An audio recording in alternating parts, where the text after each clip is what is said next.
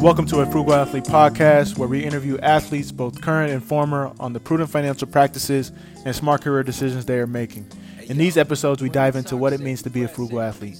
You might think that frugal just means being cheap, but as you will soon learn, being frugal is more complex than that. I'm your host, Amobi Okugo. In this episode, we got my guy, Devon, Kennard. And let me tell you guys this has been in the works for so long.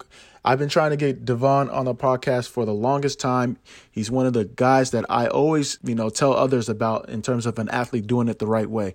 He's a 8-year NFL veteran, doing his thing currently with the Arizona Cardinals as a linebacker. But outside of that, he's just doing so many wonderful things from a, money management space, real estate space, education, giving back to the community. So I'm so excited for you guys to listen to the podcast, because what I like about Devon is that, you don't see him all over the Instagram, highlighting his accomplishments. He just gets the job done. He's, very successful in what he does on and off the field, but he doesn't do it for the accolades. He's all about building family generational wealth and, making impact where he wants to make impact. So I was excited we finally got this done. It was a long time coming. So definitely tune into the podcast, because you're going to take away a lot of gems from Devon, and I appreciate him making the time. And best believe you're going to be hearing about him soon, very soon, on a lot of other platforms. So tune in. Hey, how you doing, Devon, Kennard? It's been a while. We finally got connected. We finally made it happen. Thank you so much for taking the time. How you doing today? I'm doing great, man. Thanks for having me. It's been in the works for, a couple years now. So I'm glad we finally made it happen. And man, I'm glad to talk to you today. No, most definitely. So for the people that may not know about you, I feel like a lot of people do know about you and all the wonderful things you're doing. But for context, give us some history. My name is Devon Kennard. I'm going into my 8th year in the NFL. I went to USC for college. I graduated with undergrad and master's degree. I'm one of the few guys who can say the day I got drafted, I already had 2 degrees, undergrad and master's degree. I'm a real estate I'm a real estate investor. So I've been investing in real estate since my 2nd year in the NFL. That's a passion of mine outside of the game. So I think that's something I'm going to be doing for, a very long time.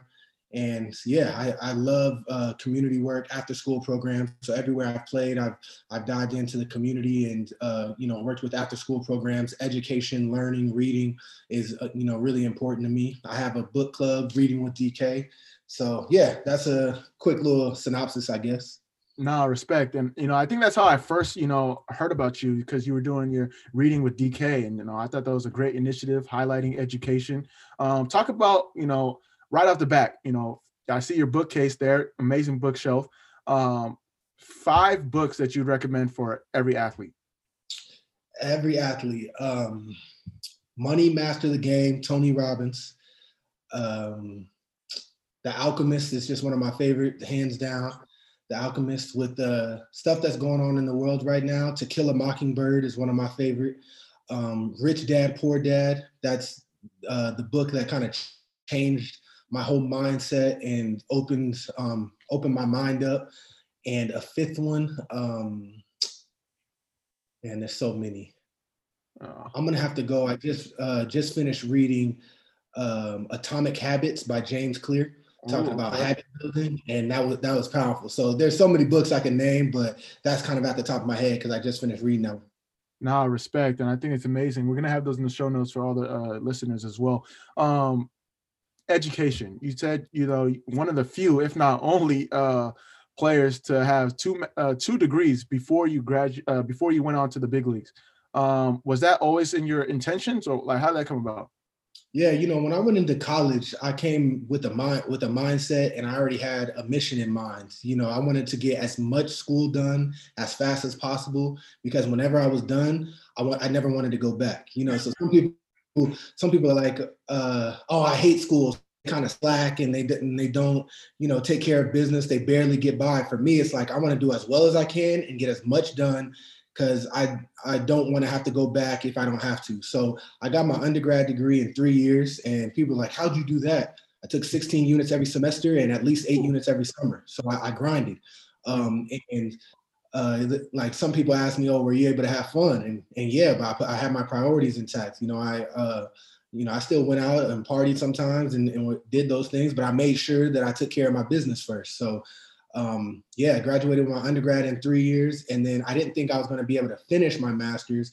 But as a true senior, I tore my pec, and I had to come back, redshirt as a true senior, come back, and I had it was a progressive degree, massive degree that I got in a year and a half. So I was able to knock the full thing out in that extra time that I had, and that's why I was able to graduate before before I got drafted.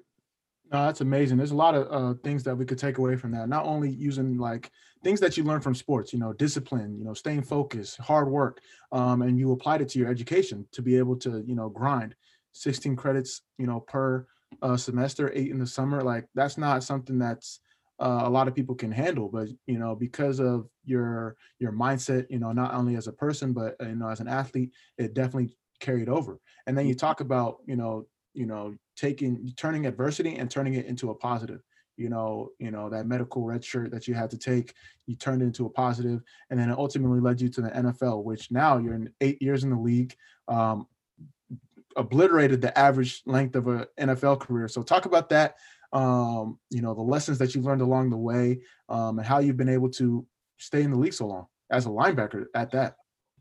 Yeah, I mean, you got to be able to adapt. When I was in college, I dealt with injuries and I dealt with a lot of coaching changes. I was at USC when, everything was going crazy. And I came in under Coach Carroll. He left after my freshman year. I had Kiffin. My last year, he got fired halfway through the year. So I dealt with a different defensive coordinator and position coach every year while I was at USC. So, while I was in it, it was discouraging because I changed positions a lot. I dealt with a lot of injuries, and I was skeptical of what my future, looked like on the football field. But what I learned years down the line, and when I got drafted, what I thought was a detriment ended up being my advantage. And I became a player who I understood, even though I'm an outside linebacker, I played inside linebacker 1 year at USC. So I understood coverages way better than any other outside linebacker did. I had to do D-line stuff, linebacker stuff, moving back and forth. So I saw the game differently than a lot of guys. And, it paid off. I remember when I got drafted, one of the main things that Tom Coughlin, the head coach at the time, said was one of the main things that got me drafted was the board work I did when I went on a visit with them. And they were impressed by, how smart I was. I remember one of the things they had me do was they drew up one of their defenses, everybody's role, the coverage, all of that, and erased it and asked me to draw it back up and explain it. And it was a pretty simple cover three defense out of a 3-4 look, and I just drew it all up. I knew exactly what the corners were doing with everyone, and that kind of blew them away because a couple of other guys that were with me, they did the same thing and they struggled. So one lesson I learned from that is, man, sometimes the things that hurt you, that's what allows you to really be successful down the line. So trust God's plan for yourself. No, I love that. Trust God's plan, and then having the mindset, being able to embrace the different, people that have come into your life, not only from the athlete perspective, but, in general, being able to learn from different coaches, different players, different schemes. And if you've applied it to your NFL career as well. You started off with the Giants, moved on to Detroit, and then now with the Cardinals. Talk about that, because I know Detroit, you guys are known, your locker room, I commend the Detroit Lions locker room, because I feel like you guys are hidden when it comes to like learning about financial literacy. I know Jed Collins went there, Brandon Copeland played for the Lions, Hakeem Vowles, yourself, I think it was Darius Butler as well. So you guys have like a good group. I'm not sure how much you guys overlapped, but everyone I meet that played for the Detroit Lions is really like forward thinking when it comes to personal finance. I think it's just an accident because I know who Brandon Copeland is and some of the other guys' names you mentioned, but I didn't play with most of them. I played with Hakeem Vowles, so me and him would talk real estate and stuff a lot. But man, I guess the Lions do a good job of picking guys with who have their future in mind. But playing in Detroit was awesome. I loved it there. I was only there 2 years. I thought I'd end up being there longer, but that was a great lesson on the business of the game, So learned a lot from that and left there. And now I'm playing in my home state of Arizona. So couldn't be happier right now. Nah, respect it. My fault. I forgot to say Jeff Locke as well. Jeff Locke, gotta give him a shout out. So let's talk about this real estate, because I know you had a recent Forbes article late summer last year, fall last year, 2020. And for the people that know you, they know you've been doing this. But what I like about you is, you low key. You're not all up in the news, bragging about all the wonderful things that you're doing, but you finally got the recognition you deserved. From a real estate perspective, give us like real estate 101. How did you get into it? Why did you always know that this is something that you wanted to do? And talk about how you manage it right now. See, so when I was in college, I had to make a decision. I mentioned earlier that I dealt with a lot of injuries, and I also, just position changes, coaching changes. So I didn't always know what my NFL future was going to be like. But one decision I had to make was, man, I know the life that I wanted for myself, and am I going to tether the future that I want for myself to the game, or am I going to achieve that regardless? And for me, I had to make the decision. I wanted to be successful, and I wanted to live the life that I wanted to live with or without football. I think every athlete needs to make that decision, because everybody has dreams of, being able to have a nice car, a nice house, travel where they want, et cetera, et cetera. Well, hey, you may love the game, but the game ain't always going to love you back. So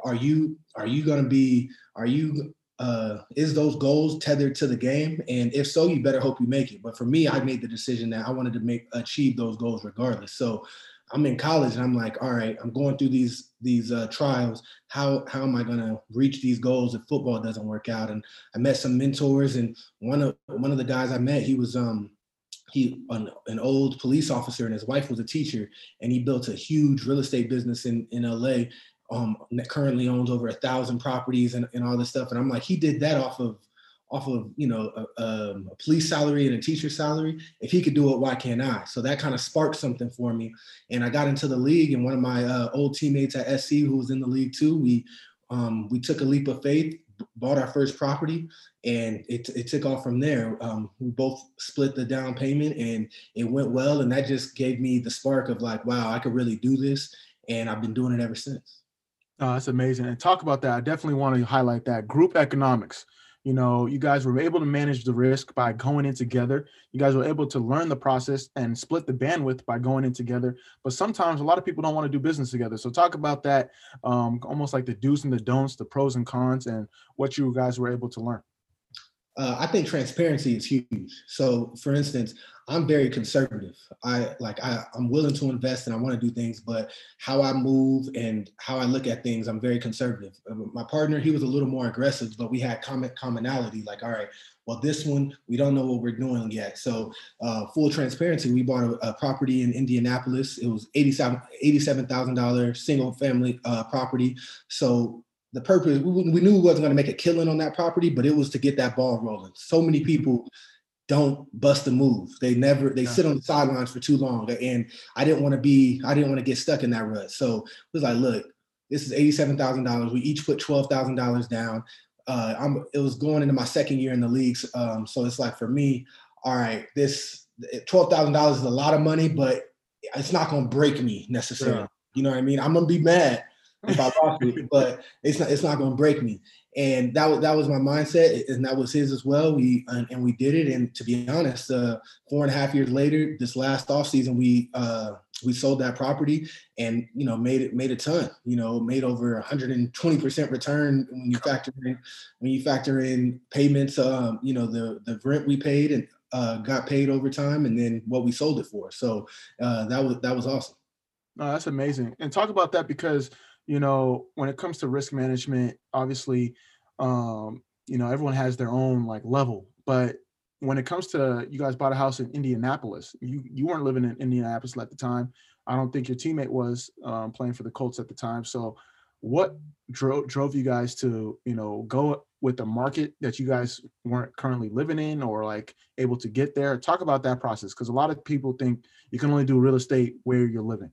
Yeah, so that's really important, and what I want to kind of reiterate to a lot of athletes. We're busy, right? So people don't want to get into real estate because they're scared. It seems like it takes too much time. Open your mind, and there's ways to do it. So there's something called turnkey investing, and that's what I've done. I have 15 properties now, and they're all turnkey properties. So essentially, you find a turnkey provider or somebody who flips homes on a large scale. I chose the Midwest because, once again, I'm conservative and the prices for homes are really cheap there. So I'm like, all right, the average home that I buy in the Midwest in places Indianapolis, Kansas City, Ohio, is give or take $100,000. All right, 3 bedroom, 2 bath, $100,000. A lot of money, finance it or pay cash, depending on the situation. Like it's not going to break you. You're not buying a $400,000 home. So, so for me, I find a flipper. He probably bought it for $50,000, renovates it up, and then sells it to me. I hire third property management, and people are scared of that, but most turnkey providers are flippers who do it on a large scale, have a good network in that area for who you can use for property management. So I get recommendations from them. I interview them, fly out, interview them, decide what property management I want to go with, and then it's mailbox money. And till this day, that money's just been coming in the mail. To be honest, direct deposit at this point. But I still like the concept of calling it mailbox money, because I know every month that money hitting the account. And that's a way. It took a little effort up front, doing a little bit of due diligence, but now that machine's it's a well-oiled machine that I don't have to worry about too much. Once a month, I look over the statements in the off season. I fly out there, meet with property management, check out my properties, and it's just giving me cash flow. No, I love that. I love what you said about property managers, because, I did some real estate. I have a spot back in Philly, and I was trying to do it myself, knowing that I was never going to be in Philly because I was playing in Portland at the time. So I'm calling people like, yo, can you go check on this? And I was like, no, what? I got to get a property manager, take the, stress off my plate. And like you said, just get the mailbox money, get that cash flow. And it saves you a lot of stress, and it helps like organize everything, especially with you. You have, how many properties now? You have almost 20 properties. I have 15 properties. Yeah.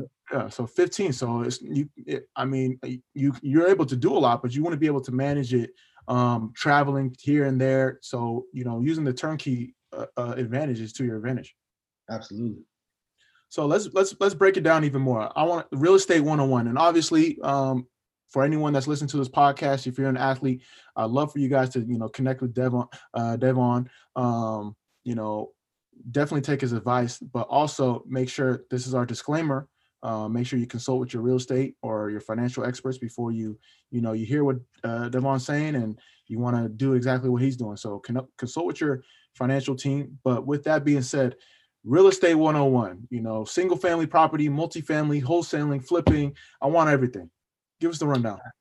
So, the single family, that's my single family strategy. Right now, I like buying turnkey properties in the Midwest. It's bowed well for me. My main goal in that is to create that mailbox money. So when my career is done playing, I got cash flow coming in to where the lifestyle that my family and I want to live, I don't got to dive into my NFL money, the principal. I'm getting that off of, the mailbox money. Another way that I love and I personally get involved in real estate is through syndications. And there's two different ways. You can be a limited partner or a general partner. And a limited partner is essentially, I work with my financial team and we go out and find the best syndicators in the country, like that have different markets and do different things. So a syndicator is essentially just somebody who's going out buying properties, but they're looking to raise money. So, for instance, there could be a guy, I'm in Arizona, there could be a guy in Arizona that is trying to buy a 100-unit apartment, and he's put money up. He's had a ton of success doing this already. He's done it 4 or 5 times, and he's looking to raise some money. Well, I find him, I do my due diligence with my financial team. We evaluate the deal, and we agree upon what my preferred return is going to be. And I get a good idea of, all right, when do they plan on refinancing or selling the property? So I know their game plan, and I mitigate my risk by understanding that aspect of it. And I invest alongside them. They're doing all the work. I'm literally just putting the money up. And all right, a deal could be an 8% return guaranteed. Anything over that, I get paid more if they do better. And then 5 years, 10 years from now, if they sell the property, well, I get to participate in that because I'm part owner of that. So a full deal going through, I've done recently, it was a 9% preferred return, got 9% for 5 years. They just refinanced the property. I got most of my principal back, but I still have my stake of ownership. So they didn't sell it. So I got most of my principal back. all the cash over the last 5 years, and now I'm still going to be getting paid. So once again, mailbox money, and all the work was done up front for me. All I did was, all right, work with my financial team, find people who are doing a good job, evaluate the deal, and be like, all right, I want in. I'll put X amount of money in with you guys, and I get paid monthly, quarterly, depending on the deal. And so that's another way that I love getting into real estate. I have 22 syndications that I'm in. So 15 properties, 22 syndications. I'm blessed. The cash flow is where I want it. It's heading That's good. So, I mean, at some point, I know people can look it up, but, obviously you can't believe everything we see on the internet, but at some point you are wanting to make it so your real estate money is almost that or equal to what you're making from the NFL. Absolutely. I mean, that's the ultimate goal. If I'm honest, like goal number one was get to the point where it covered the lifestyle I want, and not just like necessities. Like, I mean, like, all right, if me and my family want to spend X amount of money a month, let me go and make sure I could get that. And that means we're going on vacation where we want, we could do that. Well, I'm pretty much there. So now it's like, man, what's the next goal? I want to hit to the point where I can make over $1 million in revenue a year. Well, it's going to take a lot of work, but that's where I want to go to next. That's the next step for me. I want to, when I'm done playing, I want to be able to say I still make over $1 million a year. And I'm not even playing football anymore. So that's kind of my next goal or the big goal. And it's going to, it's going to take some time, but I'm dived in, I'm committed, and that's the focus. That's amazing. Well, you're definitely going to get there. But what I want athletes to take away, or anyone for that matter, is that, when you put goals down, it's much easier to reach them than just saying, I want to do this, I want to do that. And what we can take from you is that, you have goals, and that's what athletes are good at, goal setting. But now you have the goals, and now you're reverse engineering how you're going to get that. So, okay, how many syndicates do I need to do? How many turnkey properties do I need to have? And then from there, it's a step-by-step process to ultimately get those goals. And a lot of times when the athletes deal with money, it's just like, I want to have all these nice things, but all right, how do I go about getting it? Or how do I go about obtaining it? And that's where, a lot of things go wrong. Yeah, and to speak with, having nice things and stuff, like people like flexing. It's 2021. Everybody on Instagram flexing with the watches, cars, houses, and that's dope. Do you? There's guys out there balling on and off the field, making a ton of money.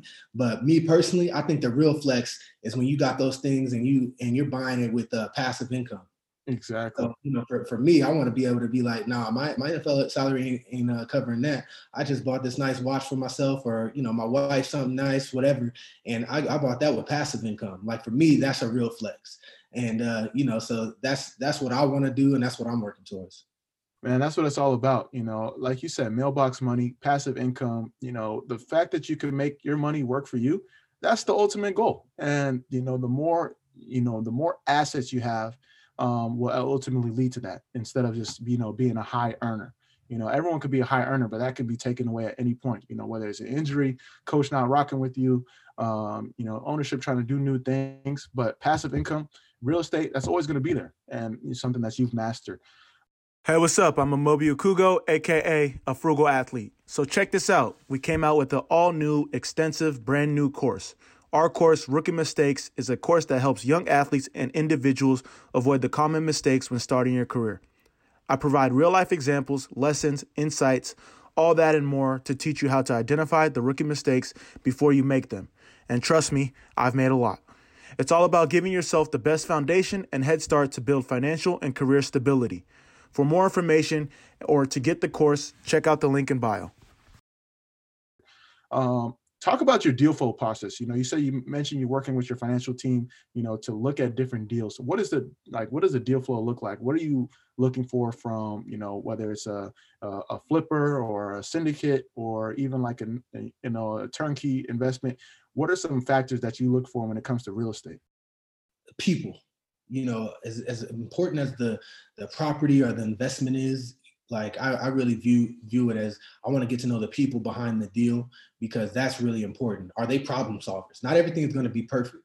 So is this flipper, do they have good character? Are they doing really good work? Or am I going to buy this property from them and, find out a month or two down the line that the plumbing job was awful and it's costing me a ton of money, that this there's multiple things going wrong. Or same with property management. They're not doing a good job managing the property. So it's costing me money. There could be lawsuits involved. I'm not trying to deal with that. So the number one factor for me is I want to do business with people who have of high character and who have resiliency and work hard. If you can have those kind of things, and it's just for us athletes, it's the same thing as who do you want on your team? You want guys who are gonna work hard, are gonna show up on time, who you can rely on, depend on. Well, that's who I want to do business with too. So I think that's actually, honestly, the most important thing. So who's the team you put around you and the people you're doing business with? And, from there, it's just depending on your risk tolerance and what you want to get involved in. For me, I started out and I didn't want to invest in really expensive homes. So buying turnkey properties in the Midwest made a ton of sense for me. Well, now I'm starting to realize those properties don't appreciate as much. So the cash flow is good on a month-to-month basis, but I'm not going to be able to grow my wealth a ton buying just turnkey properties in the Midwest. So now I'm in Arizona and I'm starting to look at multifamily deals. And that's where I'm going to be able to have opportunity to really grow, because eventually, especially when I'm done playing, I want to become a general partner in syndications instead of a limited partner. And general partner means I take part in putting the deal together. So I find the 100-unit property with my team. We invest money. We go and raise money from people like yourself or whoever, and bring the money in. And now I get to double dip. I'm getting that return just like the limited partner, but I get more upside because I'm on the general partner side and I'm putting the deal together. Management fee and the carry interest. Okay. Exactly. That's the next step. So first it's been establishing myself and establishing the cash flow. But now I've been a limited partner, I told you, in 22 deals. And I started to realize like my returns have been great and all that's going good. But the people on the other side who are the general partners, they really making a killing. Yeah. They really getting it. Okay. And it's not that hard. Just how I've been evaluating and underwriting deals with my financial team. That's what they doing. They just building a network. It's like, all right, well, I'm gonna get on that side with y'all now. So that's what I'm focused on, and that's what's next for me. I gotta build it slow while I'm playing because obviously my focus is football. But I think there's great opportunity there. No, I love that. And, it's a perfect segue. Not really a segue, but you mentioned, starting off with turnkey and now you're raising it to the next level. You talked about, your rookie year, you didn't really do any deals. Your second year, you were able to, get into your first deal. Now, as you focus, you said, obviously you're playing football. You're keeping the main thing. A lot of times, a lot of athletes are focused on, all right, how can they do things off the field? How can they get these deals? How can they do these brand dealing? The most important thing is to, focus on your playing. So talk about that. Like you've been able to carve out an 8-year career, but also manage, over 30 properties, both turnkey and syndicates. Yeah, it's just really important to, like you said, keep the main thing. Football, I've been playing this game since I was 8 years old. That's my passion. That's my love. And I want to do that as long as I can. So for me, you always got to take care of that business. Before I do anything, it's, all right, I'm getting my training sessions in. I'm getting the extra work. I'm doing those things. But that's why I invest in a way that so far that doesn't require a ton of time and effort.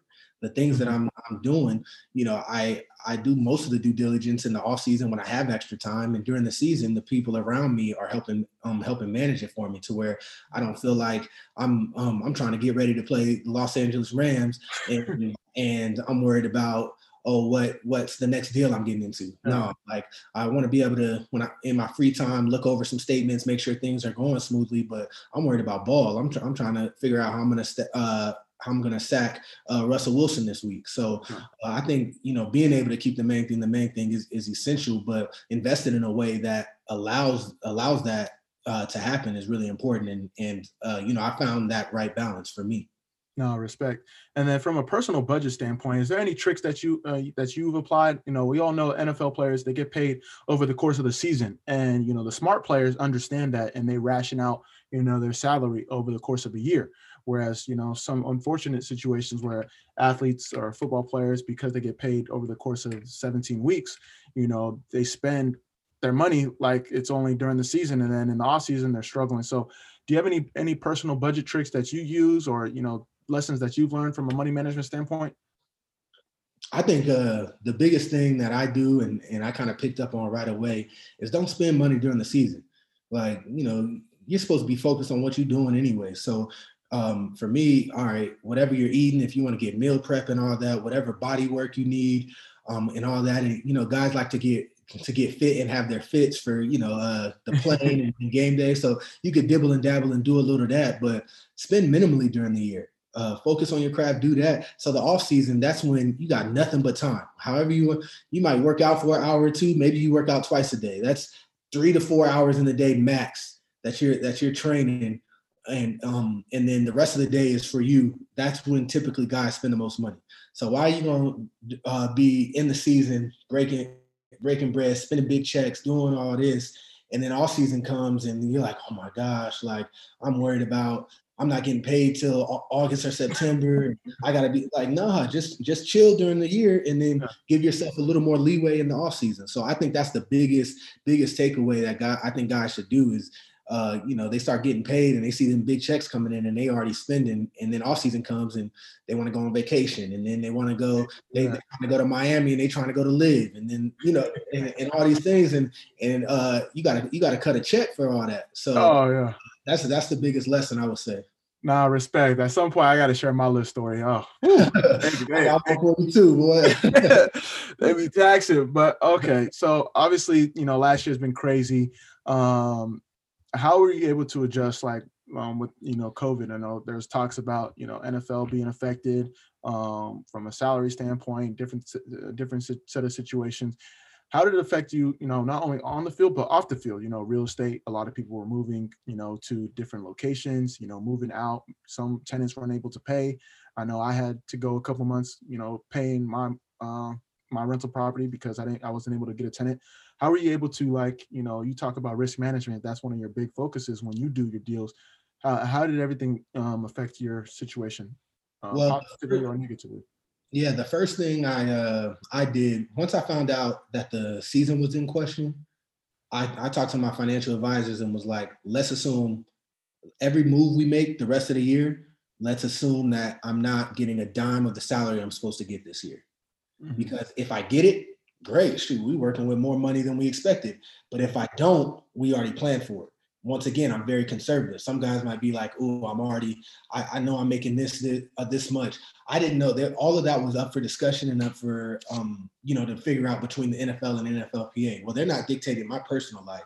So, all right, how's that affect me? So that's the first thing I did was like, all right, let me make sure we get our spending down a little bit and we understand what the risks are. And right now, who knows? We might play no games, and the NFL at first wasn't trying to pay us a dime if we didn't play a game. Mm-hmm. So it's like, all right, I'm gonna assume I'm not making no money this year. And I think that was the most important decision I made, because it made every other decision easier. Because it's like, all right, well, I'm not making nothing this year. Is this an investment that I should do? This will put my cash reserve to X amount. I ain't gonna invest in that right now. No, I'm cool. And then with the stuff I already had, it provided an ease for me, because it's like, if I don't get paid at all this year, I know I got cash flow coming in. Like, once again, that was a relieving feeling. Like, I know some guys gonna be hurt, like how you already mentioned, off season hits and they've been spending too much money and they can't wait till they get another check. And all of a sudden they're supposed to make X amount this year and there's just no season. There was guys out there stressing. For me, it's like, all right, well, I already know I got, X amount coming in. Me and the family is good because we'll be able to live off of that worst case. So, I was kind of not tripping. And then I was lucky. I didn't have any real issues with any of the syndications I'm in or any of my properties. Like I got lucky. I ain't gonna say like there was any strategy or, you know what I mean? Like, that was just the grace of God. I didn't like, a late fee here and there, or, a late rent pay and stuff. And then some of the returns weren't as good as I expected, like in some of the syndications I'm in. But, for the most part, I wasn't affected greatly. So I'm lucky on that end. No, appreciate you sharing that, and I think that's a very important, what you said about, playing almost like worst case scenario. Obviously you never want the worst case scenario to happen, but playing that and visualizing it so that every other decision up to that will greatly affect you moving down the road from a financial standpoint. Sorry about that. Yeah, I think So that's really what you just said is really important. That like some people don't think or think it's a pessimistic way of looking at things, but for me, because I'm so conservative, it gives me peace. So I work backwards that way. What's the absolute worst case in this deal? So for instance, if I'm looking at a syndicate, the worst case is like, oh, tenants aren't paying rent, so we're not gonna have as high of a return this year. But overall, it should balance itself back up. People need a place to stay. So I'm like, all right, like I can live with that. But for me, thinking about worst case scenario and then having a plan for what I'm gonna do if the worst case scenario happens, it eases my mind. I'm like, this is the worst thing that could happen, and this is how I'm going to handle it. This is what's going to what's going to transpire. All right, then I could build up from there. Well, best case scenario, like everybody still pays rent, and I'm good. So that helps me a lot, just because I like when you know what your worst case is and you know what your risk is, then your mind can be eased a little bit. no, respect. Yeah, I couldn't have said it better myself. So let's shift gears. You talk about a lot of the different things that you're doing from the financial standpoint with the real estate. I know real estate is your bread and butter, but you do other things as well, and I don't want that to get lost in terms of you know you being able to diversify. I think it's important that people understand that. But you're also big on education. You're also big on giving back into the community. You have been nominated for a Walter Payton Award as a finalist, and good luck to you as you guys as they make their announcement pretty soon. Talk about some of the stuff that you do off the field, from an impact standpoint. Yeah, a passion of mine is youth education, reading, community. So everywhere I've gone, I've been involved with after school programs. When I started out in New York, there was a organization called New City Kids, a great after school program. I still kind of show love to them when I can, and I volunteered a lot of time, money, resources, and even to this day, the Giants are pretty involved with the organization because of some of the ties I had, and they kind of took off. So I'm really proud of that, and it's just an amazing program and organization. And then I went to Detroit, and I was like, all right, I want to find another after school program. I love these after school programs that are getting kids out of the streets, and they're helping them study, they're helping them learn, they're mentoring them, they're doing all these things. And I got lucky and found a program called Midnight Golf. And at first I was skeptical. I'm like, Midnight Golf? Are they just golfing? But it's really just a mentorship program, and they're getting students ready for college. They're helping them with homework, and they're teaching them golf, but with a reason of a lot of business deals, a lot of relationships on the golf field. So they're introducing it to inner city kids, the game of golf. How many inner city kids have ever even touched a golf club? I know I didn't growing up. So got involved with them, and that was the real reason that I became a Walter Payton Man of the Year finalist last year.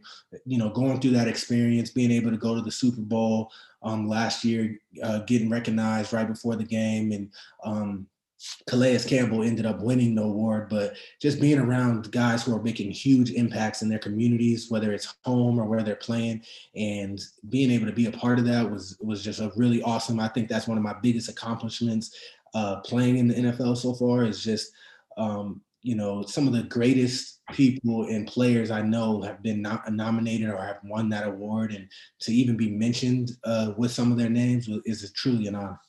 No, it's amazing. It's something I try to reiterate to, every athlete, use your platform, use the leverage that you have, use the resources to really make an impact. Not everyone's going to be a professional athlete, but through yourself as a professional athlete, you're a role model and you've been able to do amazing things. So I know you mentioned things, organizations that you worked with, the awards, but you touched on it earlier, reading with DK. And I remember that's how I first connected with you because you were doing amazing things with that. Talk about that, if there's anything else that you'd like to share in person, and how people can connect with that, if they want to volunteer or donate or however they can get involved.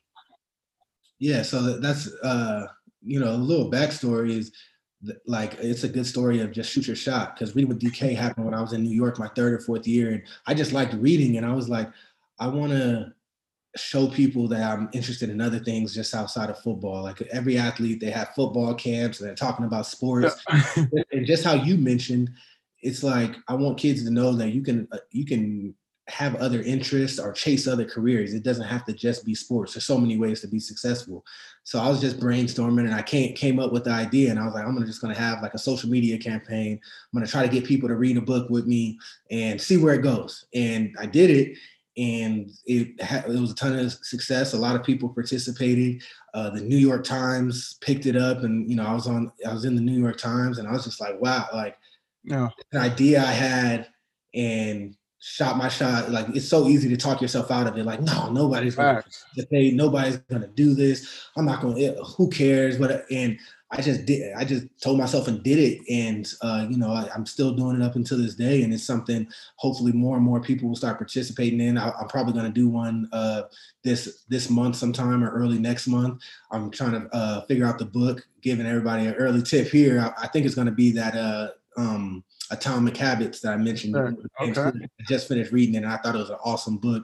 But so now I just want to get people to participate and get encouraged to read, because that's my passion. A lot of guys play video games and stuff. You call me a nerd. I don't even own a video game console. I like reading books. That's one of my biggest hobbies. So hopefully whoever out there enjoys reading as well and would want to get involved will do so. Nah, definitely. We'll have to tap in offline, because I definitely think, you're doing some wonderful things with that. Audible, if y'all listening, Libby, if y'all listening, Chirp, definitely tap in with DK and all the things that he's doing from a reading aspect. But I think it's amazing that he says, shoot your shot. Not every athlete's going to be LeBron, where, companies are throwing themselves at him to get the deal. But, you had an initiative, you thought it was a great idea, something you're passionate about. You put it online, you were authentic, and people connected with you about that. So definitely, if you're listening, take advantage of that. I think that's a huge point that you just said, because so many guys, they think you have to be LeBron James or taking it to football, DeAndre Hopkins or Kyler Murray to make things pop. And I found the opposite. Like, I've taken a couple of chances in my life and my career, both on and off the field. And I've been rewarded by doing so. Another cool story with that is, I remember I was in New York. I didn't buy, I was a rookie, and I didn't buy a car right away because I was a fifth rounder. I didn't know if I was going to make it. I was like, I need to just save up. My mindset was like, if I do make it, I want to save as much money as I can, because I don't know how long I'm going to be here at first, all that. So I didn't, I brought my high school car. It was a 2005 Kia Sorento. And hold up. That's how I originally connected with you. Because that story. Oh yeah, tell your story. This is great. Oh yeah, tap in, please. Yeah. All right, tell the story. Yeah. So I brought my high school car, 2005 Kia Sorento, and I brought it, and I'm driving it around. And you already know some of the vets on the team. I'm in New York, so dudes is pulling with the double R's in the car, with the lights and all that. I'm pulling up the 2005 Kia Sorento, like, what's good, bro? Like, I was rolling with that, and then I started having car issues, and it started getting cold. I'm from Arizona. I ain't never dealt with the cold before. I ain't gonna lie. One time I hit black ice trying to drive home. I spun out a little bit. Like, I was just like, this car seems dangerous. I need to figure something out. So I took it to the shop, got it fixed. But while I was there, I asked to speak to the owner, and I started to build a relationship with him. And at the time, I started balling as a rookie. Like, I ended up starting the majority of the season as a rookie, unexpected, played really well. And I was like, I'd love to partner with you guys. And like, I just want a car. I'll post about it, build some momentum. And I essentially, long story short, negotiated a deal on my own. Nobody's help with the owner of the dealership, and he gave me a car. It was a brand new Kia Cadenza, which they're nice, nice rides. Gave it to me. I got to drive it for 3 years while I was there, and shipped my car back. Shipped my Kia Sorento back home, and I was rolling in that. And once again, that was all about shooting my shot. And for the next 3 years, I drove that Kia Cadenza around and was just whipping, and never had any issues. And I didn't buy my first car until I got my big contract when I went to Detroit. So that's just a great example of like, sometimes you got to shoot your shot, and it doesn't matter if you're the star of the team. Like during the time, I wasn't Odell Beckham. I was a 5th round draft pick. Odell was the first rounder who came out with me, and I started playing pretty well, but like there was no guarantees, but I built relationships. When you're personable and you shoot your shot, you never know what could happen. And that's how it kind of played out. Nah, respect. The biggest takeaway from that is he said he built relationships. Understand that. Build relationships and the opportunities will come, whether it's with business relationships, brand opportunities, sponsorships, anything, to be authentic and like really, that's crazy. I'm glad you brought that up because I was like, that's how I connected with you. Yeah. So you definitely, and then for the athletes, both men and women, we're busy on Instagram, shooting our shots. When it comes to other things, shoot our shots from the business perspective. Like if you can shoot your shot with that stuff, shoot your shot when it comes to business. So I really appreciate you sharing that. So, you come from a football family, and I think your father had, spent some time in the NFL. What lessons did you learn from his career? I know obviously you were a young kid or maybe not even born yet when he was playing, that you learned from his career. And then obviously, you're a veteran now. What lessons that you learned from him that you would like tell others that are coming up, in new classes coming in every year? What are some principles that you tell them from a financial and career perspective? See, like you said, I was really young when my dad played, but one thing I paid a lot of attention to how he moved, and even once he was retired, because that was most of what I saw, just like what his life was like and how he operated. And one thing is, in this Arizona, he played for the Cardinals, ended his career and stuff, and he's loved in this community, and he like the networking and the personability and all of those things. That's where I got it from, because everyone knows him around here, and because he used to play, but also just because he has this rambunctious personality that people gravitate towards. He builds relationships, and I was like, man, all right, I want to be like that. I want to have relationships with people where long after my career, I'm still having opportunities. I'm still in rooms that I want to be in. So I think networking, without him even telling me, but just watching how he moved even till this day, was a huge lesson that I took from him. And then just hard work. My dad, I'm second generation from rougher life. Like my dad grew up in Stockton, California. My mom and dad, actually, it's not the best. It's one of the worst cities to in the country, or at least it was at one point. And he made it in the league, got out of there, and luckily I was blessed enough to be able to be raised in a really good community in Arizona because of his hard work. And I've always took pride in the fact that it's my turn. He passed the torch on to me, and family name and heritage means a lot to me, and legacy. And it's like, all right, I want to continue his legacy, and he started where he started and got me here. Well, how far can I take it for the next generation, for my kids and for my nieces and nephews and stuff? So that it was motivation. It's like, wow, like hearing about and knowing my parents' upbringing and seeing where we're at now, and just wanting to do even better for the next generation. So hopefully years and years down the line, the Kennard name is a household. Oh, definitely. And, where can people find you? Once again, thank you so much for taking the time. I learned a lot. I know the people that are listening will learn a lot as well. It's been a long time coming. I'm glad we could make the time to make it work. Where can people tap in with you if they want to connect, if they want to learn more about all the wonderful things you got going on? On all social media, I'm at Devon Kennard, Twitter, Facebook, Instagram. And then also I have a website, www.devonkennard. So pretty much just type in my name and you'll figure it out on social media or website. And I'd love to hear from you guys. And thanks for having me, man. This talk was great. And we might have to start making it like a yearly thing at least, or something like that. I'm thinking monthly. You talking about yearly? I'm thinking monthly. Hey, I'm willing to hop on, man. I'm passionate. I've been watching your career and what you're doing, and congrats on making the Forbes list. No, respect. 30, so I don't think I'm gonna be able to make that list. That was a bucket list. You got it. I did. No, you got the New York Times, man. It's cool. You on the article. You got in the actual magazine too. So it's all good. But two more questions before I go. One of your favorite quotes is "Cash flow is king." Expand on that real quick. People say cash is king, and I believe just cash flow is. If you got money coming in, that solves solve so many problems. And I hate when people act like money is the enemy. Finances and being financially literate and having money provides opportunities for you to impact and live the life you want. Like, I connect money and specifically cash flow to financial freedom, to freedom in general. When you have money, you have resources and you have freedom. So, and the best kind of money is cash flow when it's coming in, especially passively. So cash flow is king, baby. No, I love that. Freedom allows for, leverage, and leverage allows for power, and power.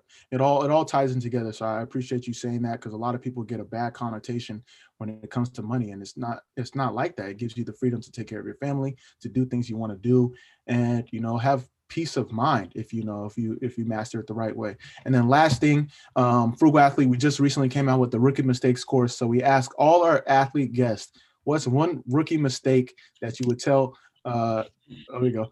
You good? Don't worry. What's one rookie mistake that you would advise a young player not to make or to avoid that you personally made? I would say one rookie mistake is don't invest with somebody until you do background searches on them. And for all young athletes, I'm sure it's the same in all the other leagues, but there's resources where you can get background checks on anybody you're doing business with for free. The NFL does it. You literally just have to start with your player engagement guy for the team. He can get you in contact with the right people. But when you're picking anyone you're doing business with, get a background search on them. Make sure they're not criminals and have good history.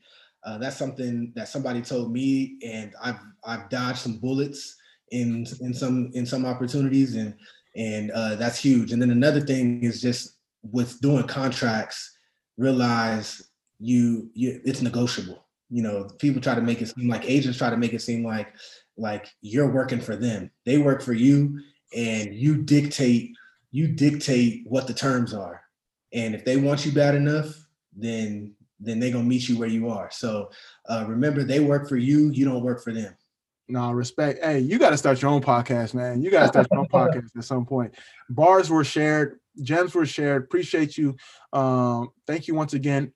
For the folks that are listening, we're going to have all this in the show notes. Make sure you subscribe, rate, review, follow Devon and all the wonderful things he's doing. Make sure you support his team.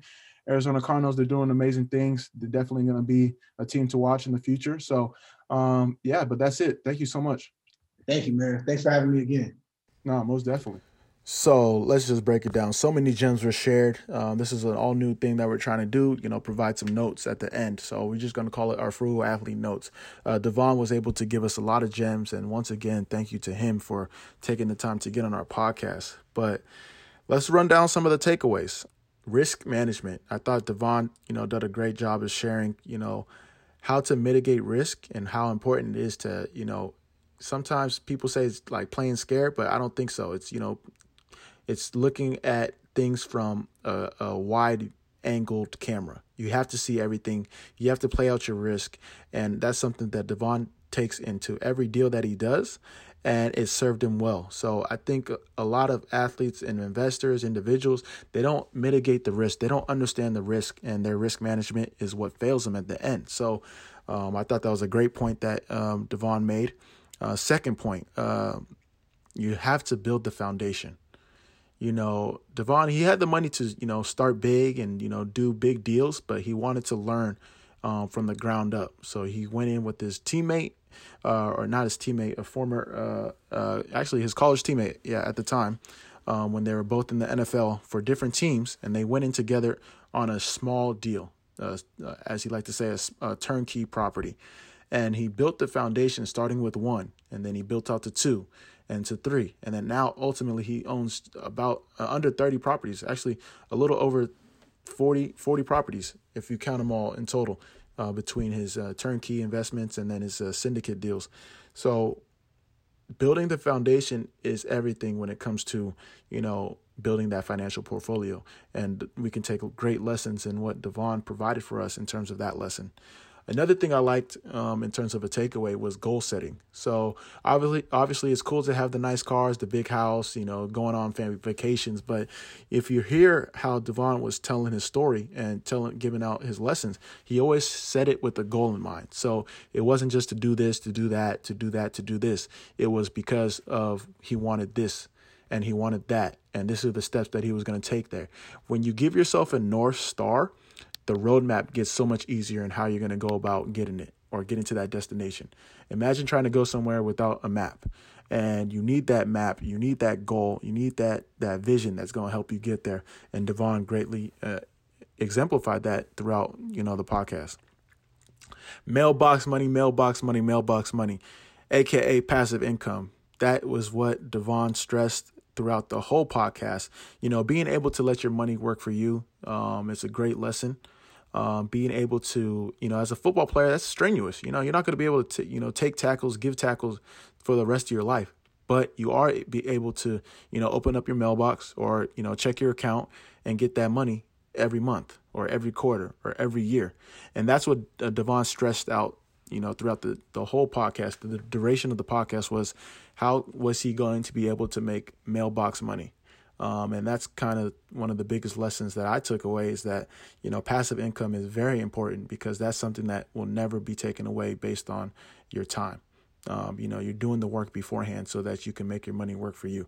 And then lastly, I really love this because this is how I originally connected with Devon. I saw him he came out with an article. An article was written about him for him and his car. He didn't use a car. He did have a car his first 3 years, but it was like his first car from high school. And he didn't get a new one until he was able to, get a deal with the local dealership. But that wouldn't have came about if he didn't shoot his shot. So as you guys know, Devon is a big advocate of shooting your shot and, coming up with opportunities and campaigns that you feel that you are about. I think that's really big and something that I suggest to a lot of athletes is, who cares? The worst thing that can happen is a no. And no doesn't mean anything. It just means not right now. So shoot your shot. Devon has done it. I have done it. And I think it's a great lesson that can be applied to anyone that is listening to this podcast. So I hope you guys enjoyed the takeaways. I hope you guys enjoyed the podcast, more importantly. But with that being said, please leave a review and subscribe. It helps us get discovered. It helps us grow our platform. And we want to continue getting guests like Devon on the podcast. He did a great job. He's had a great career. He's going to continue to have a great career. And it's just amazing to see what he's doing off the field as well. So once again, thank you guys for supporting the show. Thank you to Devon for taking the time. Catch you guys later.